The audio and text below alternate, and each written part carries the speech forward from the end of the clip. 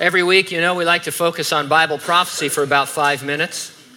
We call it a prophecy update. I was thinking about the New Testament, especially the epistles that Peter wrote, filled with both fulfilled and future prophecy.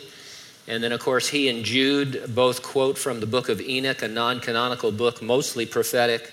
And there are other references really to that book as well throughout the New Testament. So the writers of the New Testament, and of course under the inspiration of the Holy Spirit, were really, really interested in this subject. And there are somewhere around 500 prophecies regarding the last days that are yet to be fulfilled. And we ought to be able, therefore, to identify trends in the world that would be expected in light of those prophecies. We're not saying that what we report on is the fulfillment of prophecy necessarily, but just what you would expect from reading it. For example, if you're reading the Bible in the 40s, at any time, but especially in the 1940s, you'd be expecting the rebirth of the nation of Israel because that was predicted, of course, and then it happened. And so that's the kind of thing that we're looking at. Jesus told us that the last days would be like the days of Noah.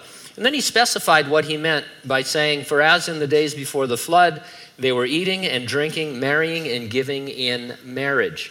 Now, if you go back to Genesis 6, the Bible describes the type of marriages Jesus was talking about.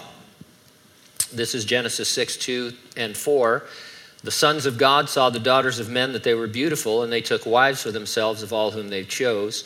The sons of God here we take to be fallen angels, and it's really the only explanation that makes sense. And then in verse 4 it says, "There were giants on the earth in those days, and also afterward, when the sons of God came in to the daughters of men, and they bore children to them. Those were the mighty men who were of old, men of renown."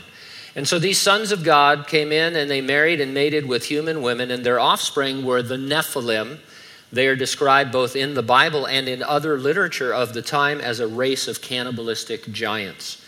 So the fallen angels in Noah's day were somehow corrupting the human race by manipulating DNA. It sounds weird, but it's right there in God's word. As a result, you'd expect a trend towards messing with human DNA. Jesus said it'd be like the days of Noah, and that's the key characteristic. And so you would think that, well, if I look to the news and scientific advances, I'm going to see that we're messing around with DNA, and of course, that's exactly what we're doing. I reported in an earlier update on a Chinese scientist who was altering the DNA of embryos. A follow-up article was titled, "China's Gene-Edited Babies May Have Enhanced Intelligence Due to Genetic Quirk." Here's some excerpts from that article. "Late last year, a Chinese scientist named He Jiankui boldly declared that he had produced what would be the world's first genetically modified humans. The scientist used the gene editing technology CRISPR to delete a specific gene. Now researchers believe that the twin girls, named Lulu and Nana, who were reportedly born healthy, may actually have altered brain function as a result. In fact, it's possible that the deletion of the gene called CCR5 might have actually made them smarter than they would otherwise have been. Hopefully, if they are altered, they'll be more Steve Rogers than Red Skull. But you never know. When the work they're doing with animals, we've reported on this before, they solve one problem by editing the genes and they create 10 more that are very serious. And so this is kind of weird that they're doing this on embryos, and it's not going to work out well, I'll tell you that right now. DNA manipulation is what you'd expect from reading the Bible.